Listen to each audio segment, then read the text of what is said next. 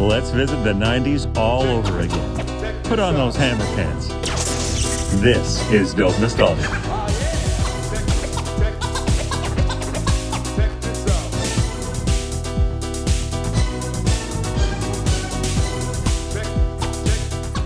Hi, everybody. Thank you for being here for episode 116 of Dope Nostalgia. And I'm Naomi, your host, as always. My special guest today had an amazing hit single in the 90s called Temptation, and it was outstanding. Corina is here to talk all about what she's been up to. She's an actress, singer. She can do it all. Get to know Corina very shortly after we tell you a little bit about her history. Wikipedia moment. As a young child growing up, born in Spanish Harlem and raised in the South Bronx of New York City, Corina always had a strong connection with music and dreamed of a lifelong career in the entertainment industry. Full of hope, potential, and possibility, she had her first taste of individual success by the age of 14 as she earned the crown for Miss Hispanic America and became the runner-up for Miss Puerto Rico, revealing a true dedication to the arts that continued to guide her intuitively over the course of the years to come. It was clear she had the look, the voice, the natural ability to act, the X factor, and the industry soon took notice. By the 90s, Corina began to make her first moves into the spotlight, fully dominating with a string of chart-topping hits including Now That You're Gone, Whispers, and Temptation. Temptation, this song here, took her all the way to number 6 on the US Billboard charts. Officially releasing her self-titled record in 1991, Corina's music career took off like a rocket, and in what seemed like absolutely no time at all, she was making her way into the mainstream with appearances on Entertainment Tonight, Showtime at the Apollo, and MTV's Club MTV with host Downtown Julie Brown. Linking up even further with VH1 and MTV in partnership, Corina toured with legendary artists and titans of entertainment like Ice Cube, Boyz II Men, and Marky Mark and the Funky Bunch. While the evidence all speaks volumes on behalf of Corina's talents as a singer and songwriter, she also had many other aspirations, goals, and dreams outside of making music, which she also began to pursue. She landed incredible roles that took her to the big screen direct, starring in movies with amazing actors like Peter Dinklage, Mark Anthony, John Cusack and Susan Sarandon, Vanessa Redgrave, and an entire cast of future stars in Cradle Will Rock. After being specifically selected by none other than Tim Robbins as director to play the part of the one and only Frida Kahlo in this film. More recently, Corina has been writing screenplays, including her own sitcom pilot, Latin in America, in addition to playing the larger-than-life character of Lupita, now faithfully watched around the globe in her YouTube series Online. Even with all she has achieved, Corina knew her future ahead was looking brighter than ever before. And as the world came out of lockdown, she set herself to break out with a full return to the music scene that would take her straight up to number 1, where she truly belongs. Brand new single, we're going to talk about it here on the show today. And what an enjoyable person. Like, she is such a light, and I loved having a chat with her. All right, Dope Nostalgia, everybody welcome Corina to the show.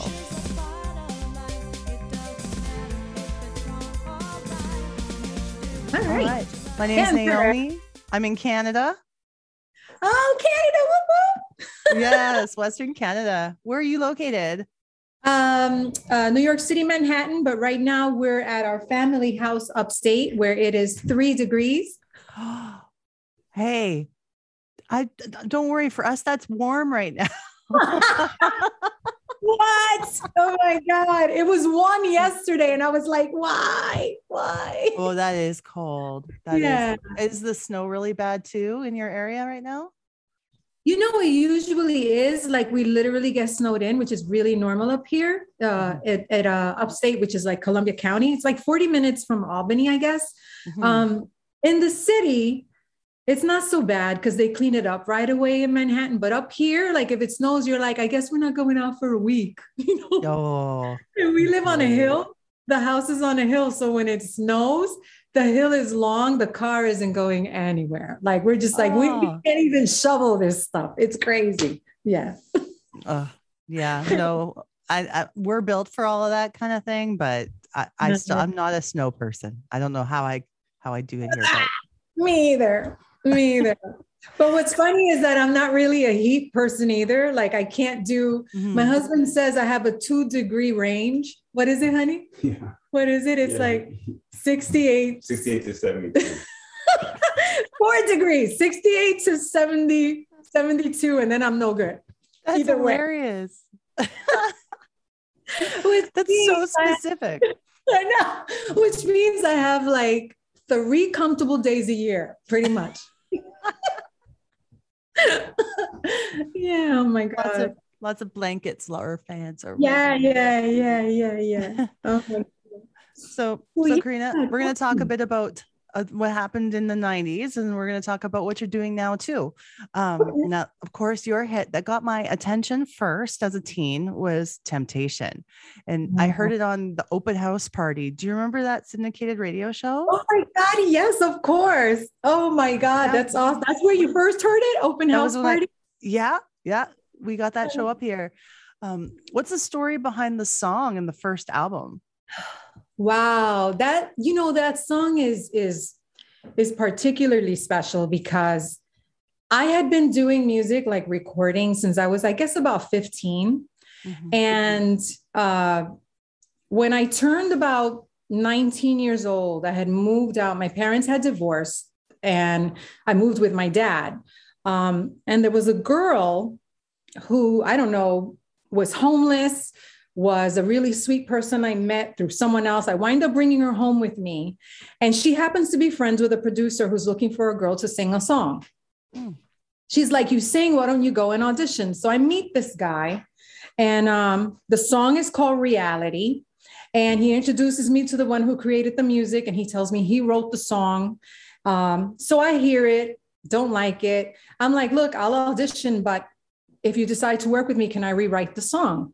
He's like, yeah. He says, yeah, I wrote it, so it doesn't matter. It's cool. You do what you want to do. So they go with me and I change the song. And let's say, for example, I don't remember the words to the original song, but the melody, if I use the words to My Temptation, went, temptation is a part of life. It doesn't matter if it's wrong or right. Temptation makes you do what you like. Of course, I turned it into temptation is a part of life, right? So long story short, I rewrite the song, we change the melody, and I keep asking him, who's the girl that was on it initially? Oh, nobody. It was my song, blah, blah, blah. Okay.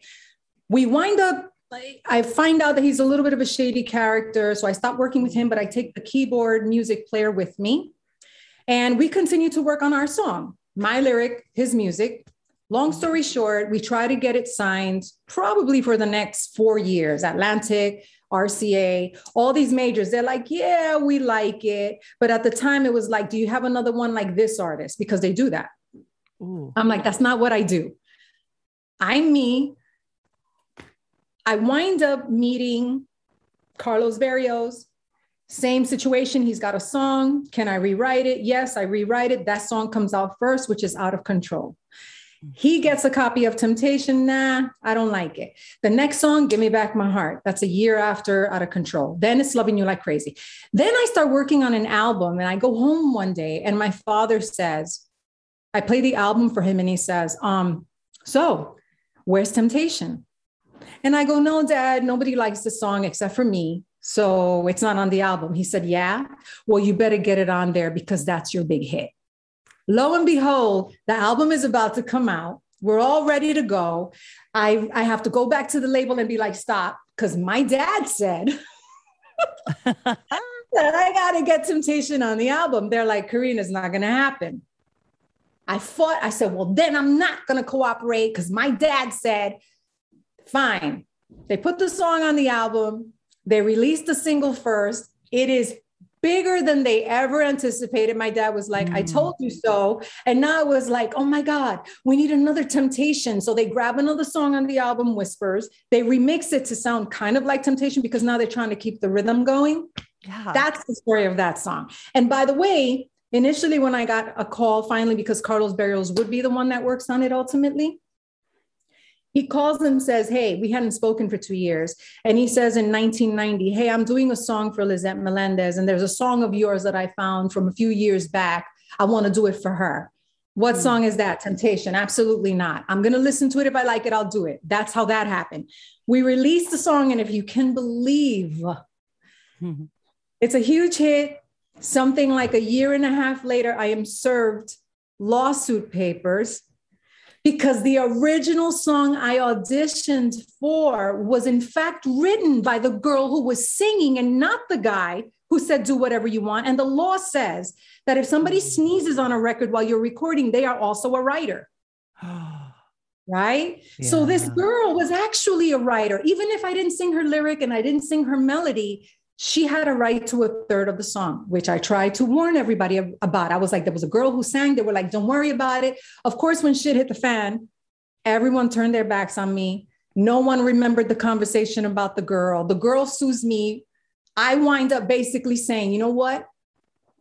If you can look at me in the face and tell me that you wrote the song I'm singing, I'll give you all of my money. But I need you to be able to look at me and do that. She couldn't do that. So we wound up on the song together. So it's written by me, this young woman, and Capri, the original guy who wrote the music for it. I mean, the story just goes on and on, but that's to give you an idea of how these are things people don't know. Yeah. And it's a song I love. And to this day, and I'm really happy that she got her just due, because if she wrote the original song, she should have been able to be a part of the spoils. You know what I mean? Mm-hmm. But it's like, I mean, and every song has a story, but that's the story of Temptation specifically. That's amazing how you work that out. Cause wow. You just can't, you remember, I don't know if you're old enough to remember when they started to say that Paula Abdul didn't sing her songs, that she had like a ghost singer. Remember that? I remember that. Yeah. There was some girl, she came out and she was like, I sang all the songs, and then they just put her voice, sprinkled it. It's bad enough when people say you're fake, like a Milli Vanilli, right? Which was a whole staged situation. It's another thing entirely when you're being accused of stealing someone else's actual material. Mm-hmm. And to me, I wasn't going down like that. It was like, you know what? I was trying to do the right thing from the beginning. And if at the end they wanted me to settle, I said, if I settle, then I'm basically saying that I robbed her. So that's not going to happen. We're not doing that. And the bottom line is that I knew she knew the truth. And the truth was that while she was fighting in court that I was singing her song, she knew that wasn't true. And I said, listen, if she has the courage to look at me in the face and tell me that she wrote my song, if she has the kind of chutzpah that it takes to do that, I will give her all my money. And I signed this with my lawyer, who said, you're crazy. What if she says yes? I'm like, well, then I know that I'm telling the truth.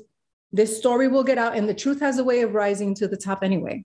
So yes, it worked out, and God bless her, because she got what she deserved. She got her money. And it worked out. It did. You handled that very well. I think I tried, sometimes all you can do, like business, they say business is business. And sometimes the truth is that all the business you can do is by working with your heart, through your heart, because the rules don't apply to everyone. When people say this is how you do it, there's no such thing. I've learned that you have to go with what feels right for you. And sometimes it's against what everybody else is telling you, and that's been my story. It's good advice. Thank you. And more people should be taking a page out of that book. That's for sure. Mm-hmm.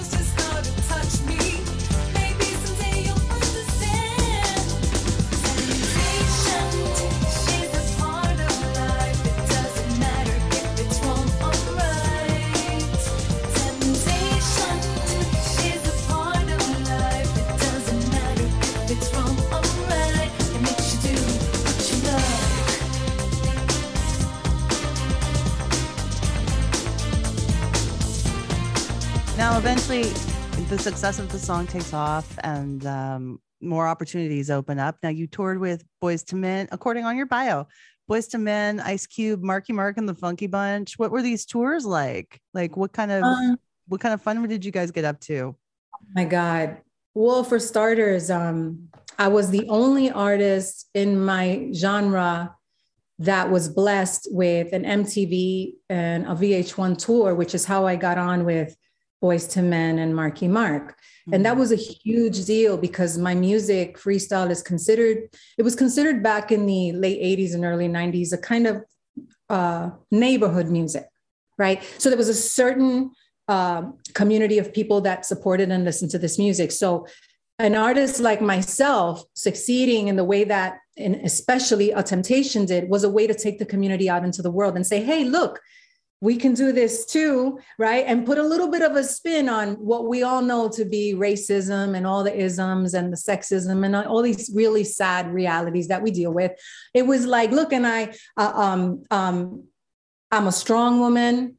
I have a lot to say. I have an opinion. I write, I produce, I can do all these things. And I'm Puerto Rican from the South Bronx. You know what I mean? And I'll go further and say, listen, my parents worked really hard. And, you know, there was a lot working against them because they were very young. My mother was 18 when I was born. My father married her. He was 19, barely 19. And these two people did whatever jobs they could get so they could feed their child, which was me. And I grew up on welfare and food stamps and two parents. And I'm proud of that because my parents busted their asses. As soon as they could get off of it, they did. They put me through private school. I'm literally the best representation of being raised in like the most urban of urban places in the world with burnt down buildings. And to me, I am an example of what you could do if you really believe that there's something in your heart you want to do in life, you know? And so I'm proud of that. I'm proud of where I come from. I'm proud of my people, and having a hit record and being able to shine a light on that part of myself is really important because people have ideas and isms and shit that they're stuck in. And I'm saying, listen, look at me. You know what I'm saying? I'm proud. And I have nieces and nephews that are doing wonderful things because they had someone they could look at and feel, oh, I can aspire to this. I can do this too. And that's important to me, you know? Very inspirational for everybody. Thank you. Yeah. So for the tours, it was, when they called, Boyz II Men was new and Marky was new and I was new. And so it was a situation where the first thing we did was a Six Flags tour across the country, all the Six Flags and that type of venue. And we took turns headlining, which was really awesome. So like if we went to California, Marky was probably number one. If we went to Atlanta, Boyz II Men was number one. If we were in Philly, I was probably number one. And it was just like, they were my brothers. You know what I mean? Mark and the boys were like, to this day, I have just the most incredible love for these people. And many years later, you know, Marky was shooting something somewhere in Harlem, and my sister was passing by. There was a crowd, and she said to him, "Hey, Marky," and she flags him down. And he waves back and she says, "I'm Karina's sister." And he jumps out, grabs her, hugs her and says, "Yo, you tell her I love my girl." This is what these people were like. You know what I mean? And that's years later. And other people have told me, "Hey, I ran into Mark and he was like giving his love." And the guys too. It's like, I don't know. It was a real labor of love. It was different. It was being around people that would who would turn out the most enormous stars. I think of Mark Anthony. Mark and I did a movie before anybody knew who he was, you know, and he was just this awkward, skinny, 90-pound guy with really thick glasses with this huge voice. And now, you know, he goes on to marry J-Lo. And it's like, I'm so proud of these people, you know, and I'm so happy that there are no degrees of separation and that I've had so many examples of people that can actually live a dream that come from the same types of backgrounds, including Mark, who came from like a very poor background, you know, existence as a child. So I don't know, I've been blessed and I've had my challenges like anybody else, but I'm a testament to just never giving up. And you've all worked so hard, and yes, and a lot of people need to know that you guys are inspirations and they can follow their same route. They just have to be working hard. That's it. You just show up for yourself, and you find that when you do what you love, it's not work at all. Yeah. It's really weird. Like what I'm doing now, I started my own label and I wrote and I'm producing this album, which was really scary, but I got really, really, really sick. I got so sick that I didn't think I was leaving the hospital in 2020. Now, and it wasn't COVID, right? Okay. So I had anemia so bad that they had to give me blood transfusions. And the doctors were basically like, look, 8 is severe anemia. And at 8, a level of 8, you can have a heart attack. I was at 4. So I made a deal with God, basically, right? I was just like, I looked at my beautiful husband, who is such an incredible support. And he was sitting next to me in the hospital room. And I remember just thinking, I said, man, this could be it for me.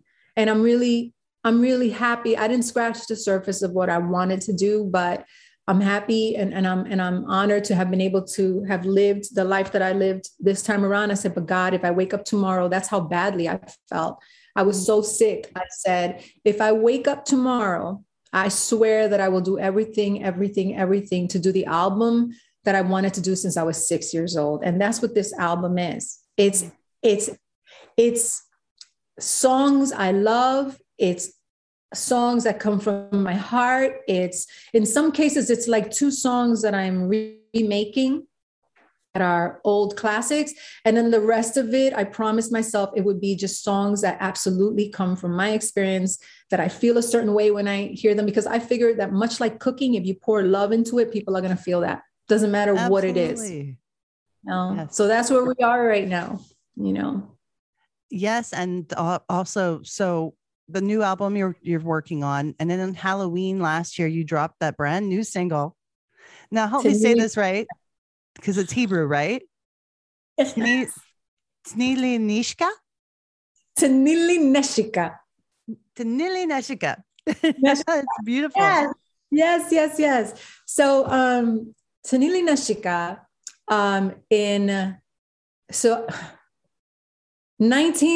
oh God, I'm dating myself fiercely. So when I was on tour with Mark and Boyz II Men, I pretty much had ended a relationship that I'd been in for a while.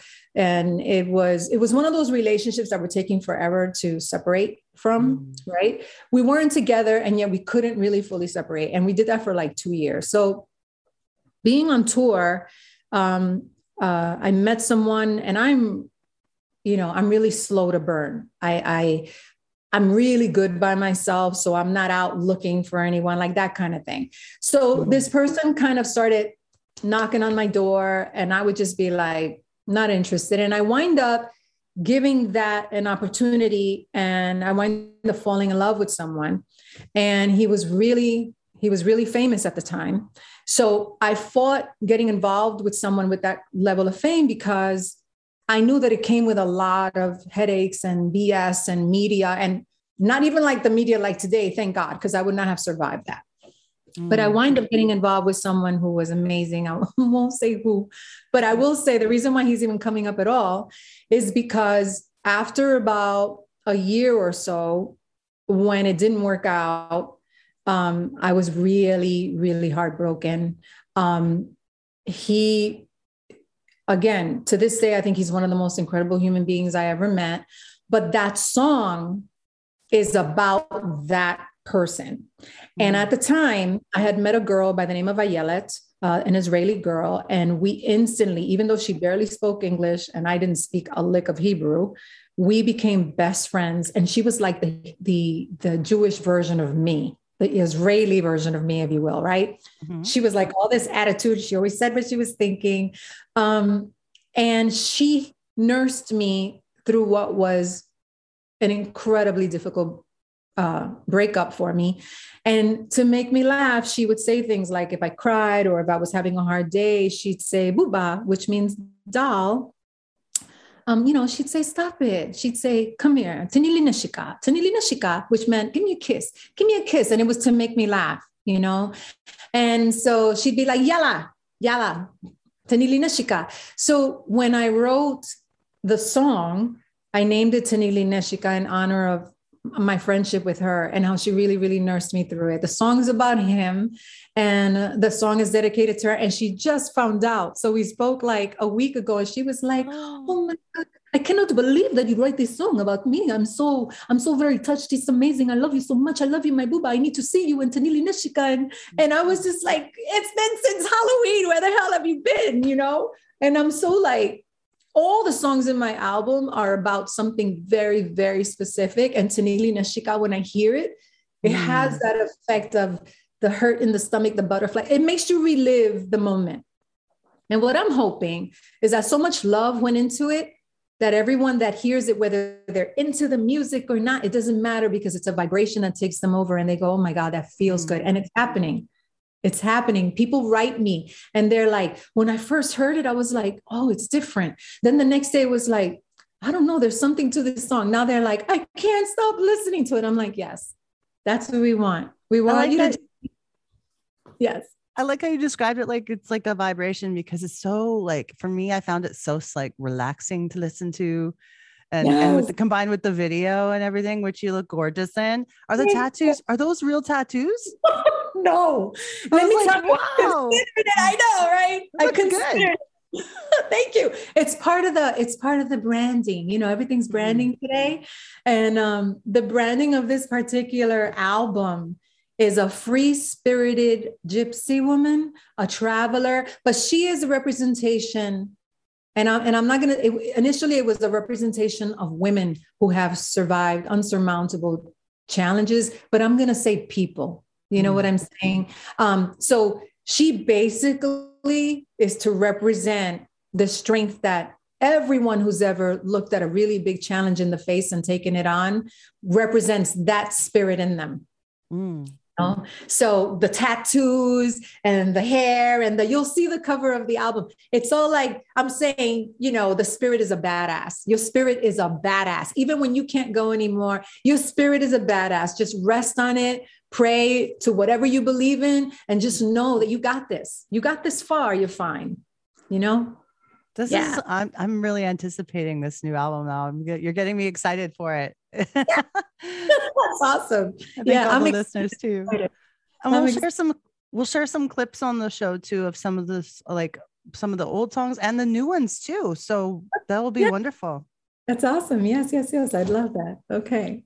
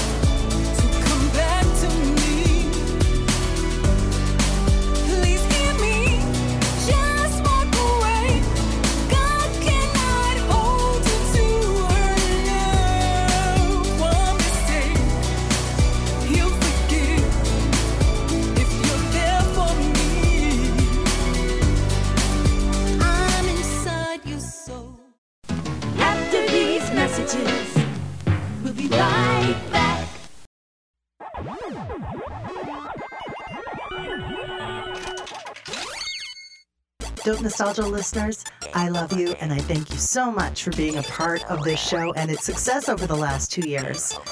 We have what's called Patreon for those who want to support the show financially. For as little as $1 a month, you can become a subscriber and get bonus content, early podcast release, all kinds of cool behind-the-scenes stuff, and more. There's different tiers of membership starting at only $1 a month. And we even have some special merch for you guys who are in it for the long run.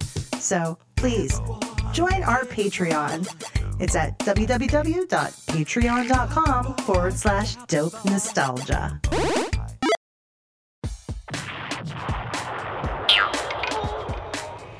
It's a conspiracy.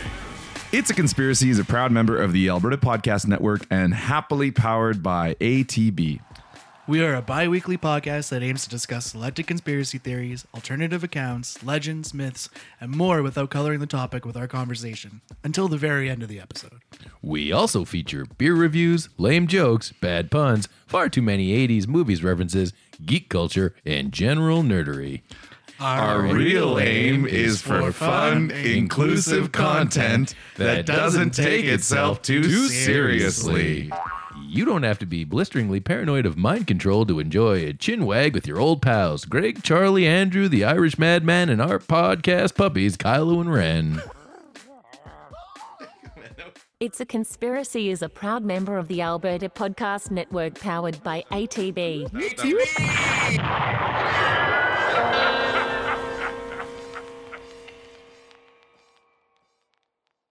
Check out my new Micromaster Hot Rod Patrol. They're not just micros. The only micros that transform. Autobot Construction Patrol, destroy the bridge! Micromaster Patrol, sold in packs of 4. Transformers. Now, people also need to know about all the acting you've done because you've done some fantastic roles, including Frida in the movie Cradle Will Rock in 1999. Yes. How did you prepare for that role? Oh my God. Well, here's the thing. Okay. So I did an acting course that someone bought me, right? Because I had taken acting in school, grammar school, high school, a little bit in college. And someone bought me a course that I didn't want to do. And one of the classes in it was a comedy class. It was like this whole curriculum. There was a comedy class and an hour of power class. The Hour of Power class was a class that was set up to help you overcome the rejection you were going to deal with when you went on auditions, right? Oh. It's right. So it was built into this whole 2-year program. The comedy class, first thing I did day one, I was like, look, I said to the teacher, I need to cut this class because I'm not funny. I don't do funny. So this is a waste of money. And he was like, well, why don't you try me? I'm like, whatever, fine. It's part of the curriculum. I had to do it. So he gives me a monologue that is really, really, really serious. And I do it in the way that I see, as a kid, I saw a lot of stuff. And so I've learned to I see things with life life is ironic. And there's some crazy shit that happens that if you really, really try to break it down for people, it's really funny. Even the worst of it is hilarious, right? So I told a story that he gave me that other people had told before me in class and people laughed. And he's like, she's the best kind of funny because she doesn't know she's funny. And she's really just looking at the irony of life, he said. I trailed off. I always do this. Right. So because of that, the Hour of Power class, they gave me a book called, and everybody listen, because this is very important, Think and Grow Rich by Napoleon Hill, right? And the book, supposedly, when you read it from cover to cover, something jumps out, smacks you in the head, and it gives you what it is you need to accomplish everything you've ever wanted in life. And I was like, whatever. So one of the things I had to do was describe the man of my dreams. And I thought, here we go.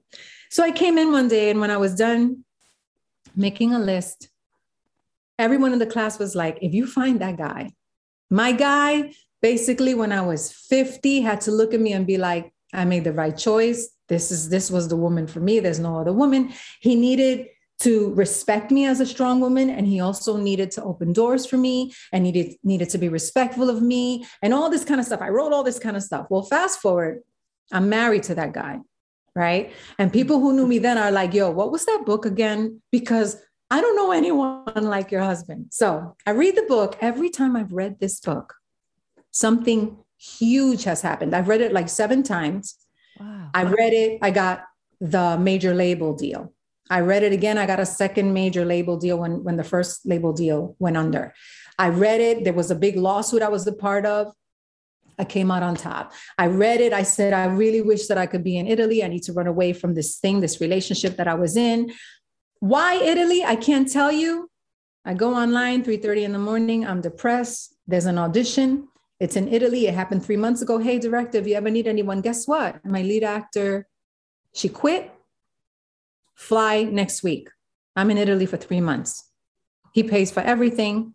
And I wind up winning another lawsuit I'm in the middle of. Insane amounts of money. I'm living the life in Italy for 3 months, right? Every time I read this book, something would happen. So I read this book. I come back. I say, I'm going to book a bunch of films. It's all going to happen at once because I was hitting the pavement. Nothing was happening. I get a call from this agent. I didn't really know. I had heard about him, Byron Crystal.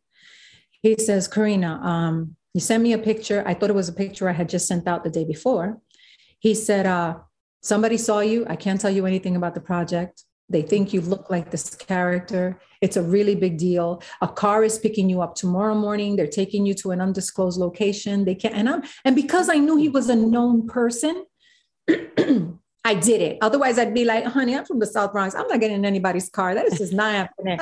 You're giving me some information.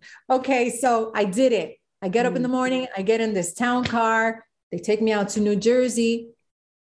I'm in this old theater and everyone's like, shh. And I'm like, what's going on? They're shushing me in the street and I'm not even in the theater yet. I get into the theater. I hear cut and they're like, now go behind the curtains, keep going. And then you'll see the theater. And I'm like, okay, I go in and there are these massive film cameras. So I'm like, where am I? What is going on?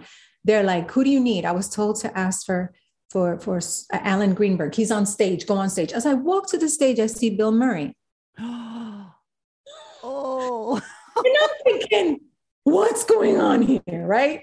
I'm like, oh my God, that's Bill Murray. So they're like, go on the stage. They're on a cut. I'm like, but that's Bill Murray. So I get on stage and he looks at me. He's got the ventriloquist on me. And he's like, where do you think you're going? And I'm like, I'm looking for Alan Green. And he's like, he's over there. So as I walk over, a voice comes behind me and says, hey, how can I help you? Who, you must be Karina or something to that effect. And I turn around and the night before, I shit you not, I had just finished watching Hudsucker Proxy with Tim Robbins.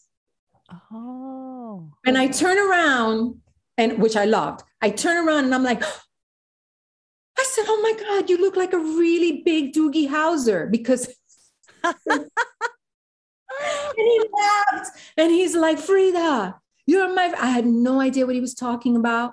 He said, can you dance? I said, yes. He's like, let me see. He moves a little with me. He goes to the honey wagon. We're putting makeup on you. We're going to do a test. I was like, what is happening here?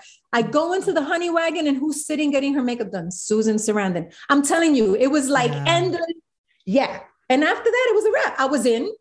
Then John Cusack is playing Kennedy and Ruben Blades says, you can't have Frida in a scene and she's not speaking. So they write lines for me on the spot. It was crazy after crazy. I'm telling you this book, there's like some magic in it.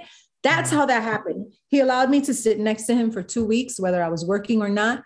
And he allowed me to watch the process of Susan Sarandon. There was Vanessa Redgrave, John Cusack, Joan Cusack. It was the most incredible thing that ever could have happened to me. So Tim Robbins to me is like a hero among heroes because he gave me, I mean, endless gifts. Yeah. So the next couple of years, it was the same thing. I just did all these films, one after the other, one after the other. Mm-hmm. And then I went and started focusing on the music again. And I made a couple of bets that didn't feel right. And because I didn't feel right and I did them anyway, they just kept falling. I kept falling on my face. But the one thing, you know, that I've learned throughout all of it is that when I don't honor myself is when I've made the biggest mistakes. But guess what? The mistakes have taught me more than any of the good stuff has taught me. And that's the God's honest truth, you know? So there you have it. I'm sorry. I go on these tangents. It's just that. Oh, it all comes together, right? Like just the way that you're explaining everything. I'm finding it so like I've used the word inspirational several times already, but it's true. I mean, we're all going to have to take a look at this book as well. I'm telling you, and just get through it, man. One time. There's a couple of things you have to do. You have to write a statement.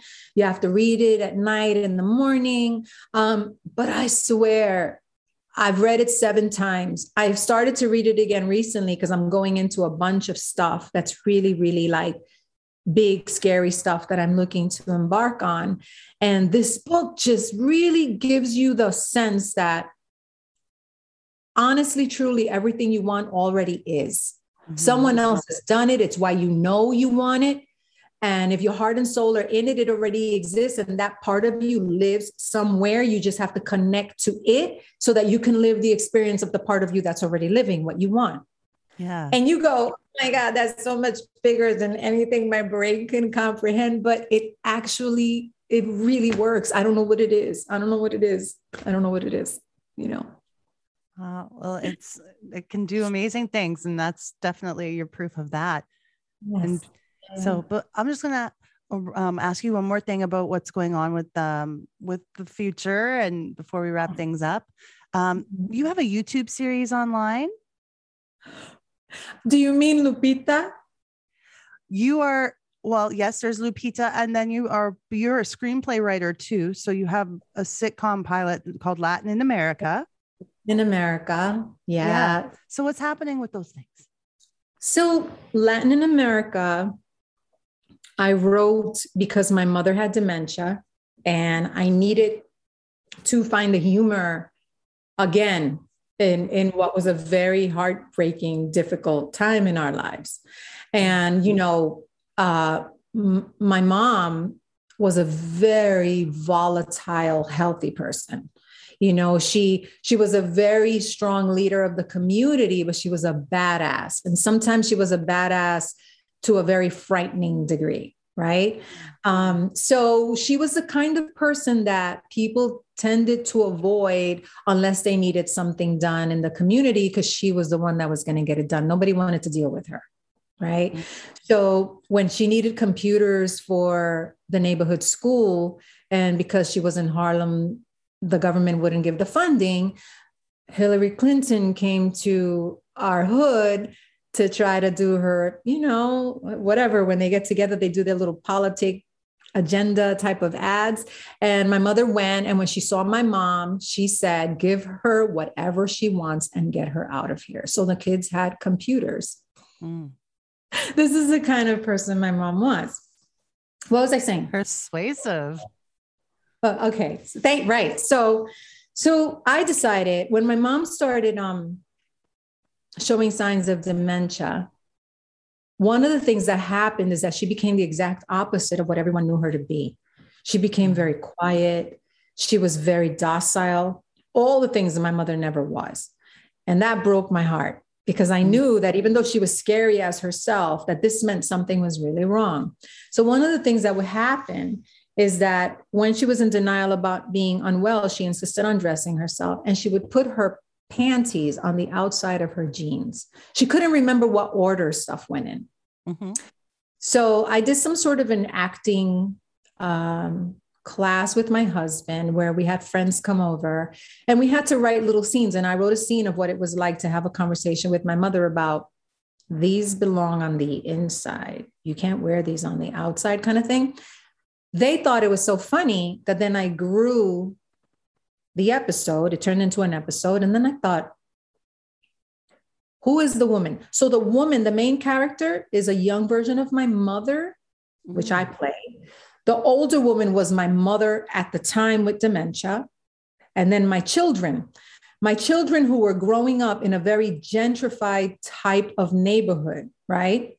Where my mother would tell you, you know, with a Latino household, when your mother looks at you, you know you've done something wrong and you just don't speak. you wait for the hammer to come down, so to speak, right?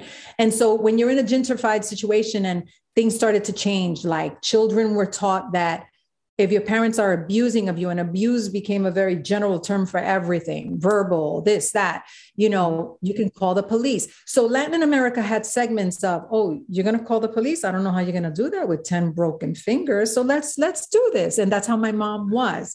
So it had that kind of, so I created Latin America and I started shopping it. And while everyone who saw it loved it, they'd say, but you can't call it Latin in America. And their argument was, because people don't really watch Latino shows. I said, well, it's not a Latino show. It's a show that happened to be written by a woman who's Latina, but it's about the American experience. Mm-hmm. That's the reason it never got picked up, because I'm like, I'm not changing the name. Same thing happened with Tanili Neshika. They were like, you need to call it something else. It's too difficult for people to pronounce. I said, well, then they'll learn something new. Yeah. Right? Arnold Schwarzenegger didn't change his name. And we all say Schwarzenegger now. Like, don't. Yeah. So basically, we did it.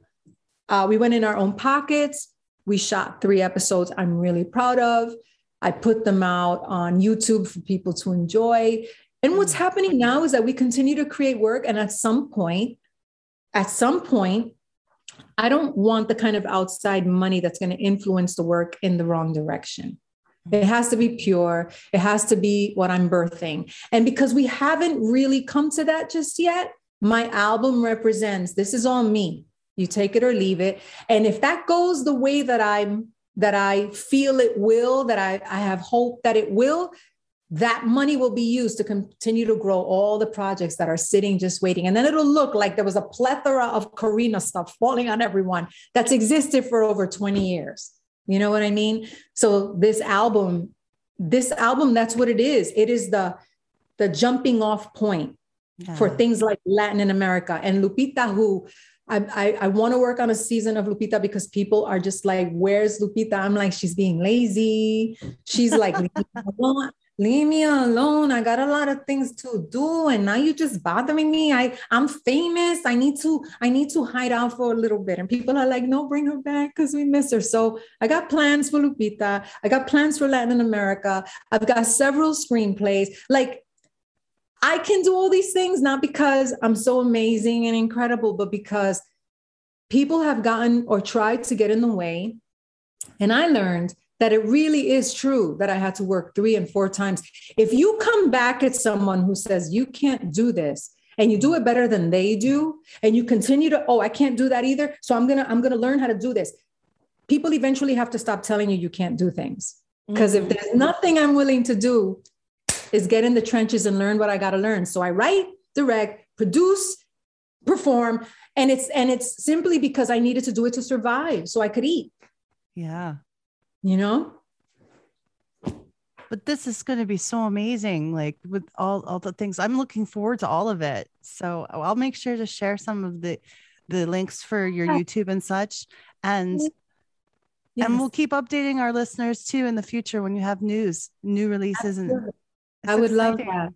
Yeah. I'm so excited because so your show, Canada. I love that. I just love that. That's what I love about the internet more than anything, is that we literally can talk to each other, sisters and brothers all over the world, any time of day. It's like, what a blessing. And there are a lot of ways that I'm like, oh man, this kind of bites. Like there's so many ways that people talk about the freedom and all the ways that we lose certain types of freedoms. But what we're gaining is literally a connection to one another, people we wouldn't have access to otherwise. So that's like, I'm excited. And I thank you for asking me to do this, Oh, wow. And that's amazing. Like that's a real focus on the positive too, because we tend to sometimes focus on what negativity that the internet can bring and whatnot, but you're right.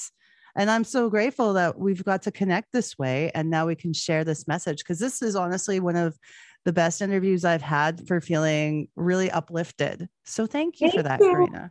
Thank you. Thank you for giving me the opportunity, Absolutely. I can only give you what you bring, honestly. You know, we're sharing in each other's vibration, and I just really, really, really, there's enough pain. COVID has been, you know, oh my God, it's been so hard on so many of us. And it's so easy to see what's wrong. So while we're focused on what's wrong, there's a baby laughing somewhere. There's a flower growing somewhere. There's a blue sky and the sun is coming up and we're breathing and we don't even have to think about breathing. We just breathe. You know what I mean? Those are things that you can say, man, I woke up this morning again today. Yeah. You know, it's another opportunity for something wonderful to happen. And that's just what we have to stay focused on, because it's really easy to do the other thing. It just is. Look for the blessings. Right. Yes. Well, thank you again for your time, and I'll keep in touch with you. I'd love to have you back in the future too. So I can't wait to hear the new music. I'm so excited. Yeah. Thank you. Oh my God. It was so great talking to you. You have a blessed day, and thanks again. You too, Karina. You take care. You too. Thank you so much. Bye-bye. Bye.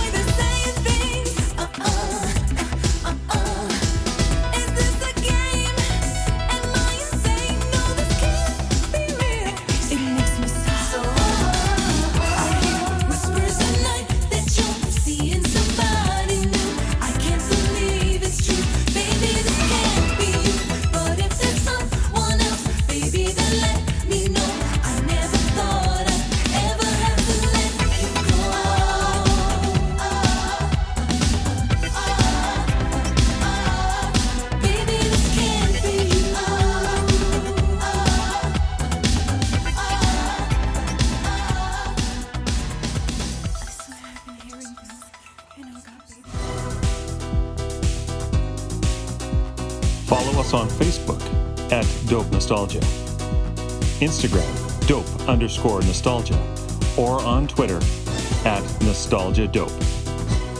This podcast is licensed by SOCAN because we believe that artists should be paid for their work.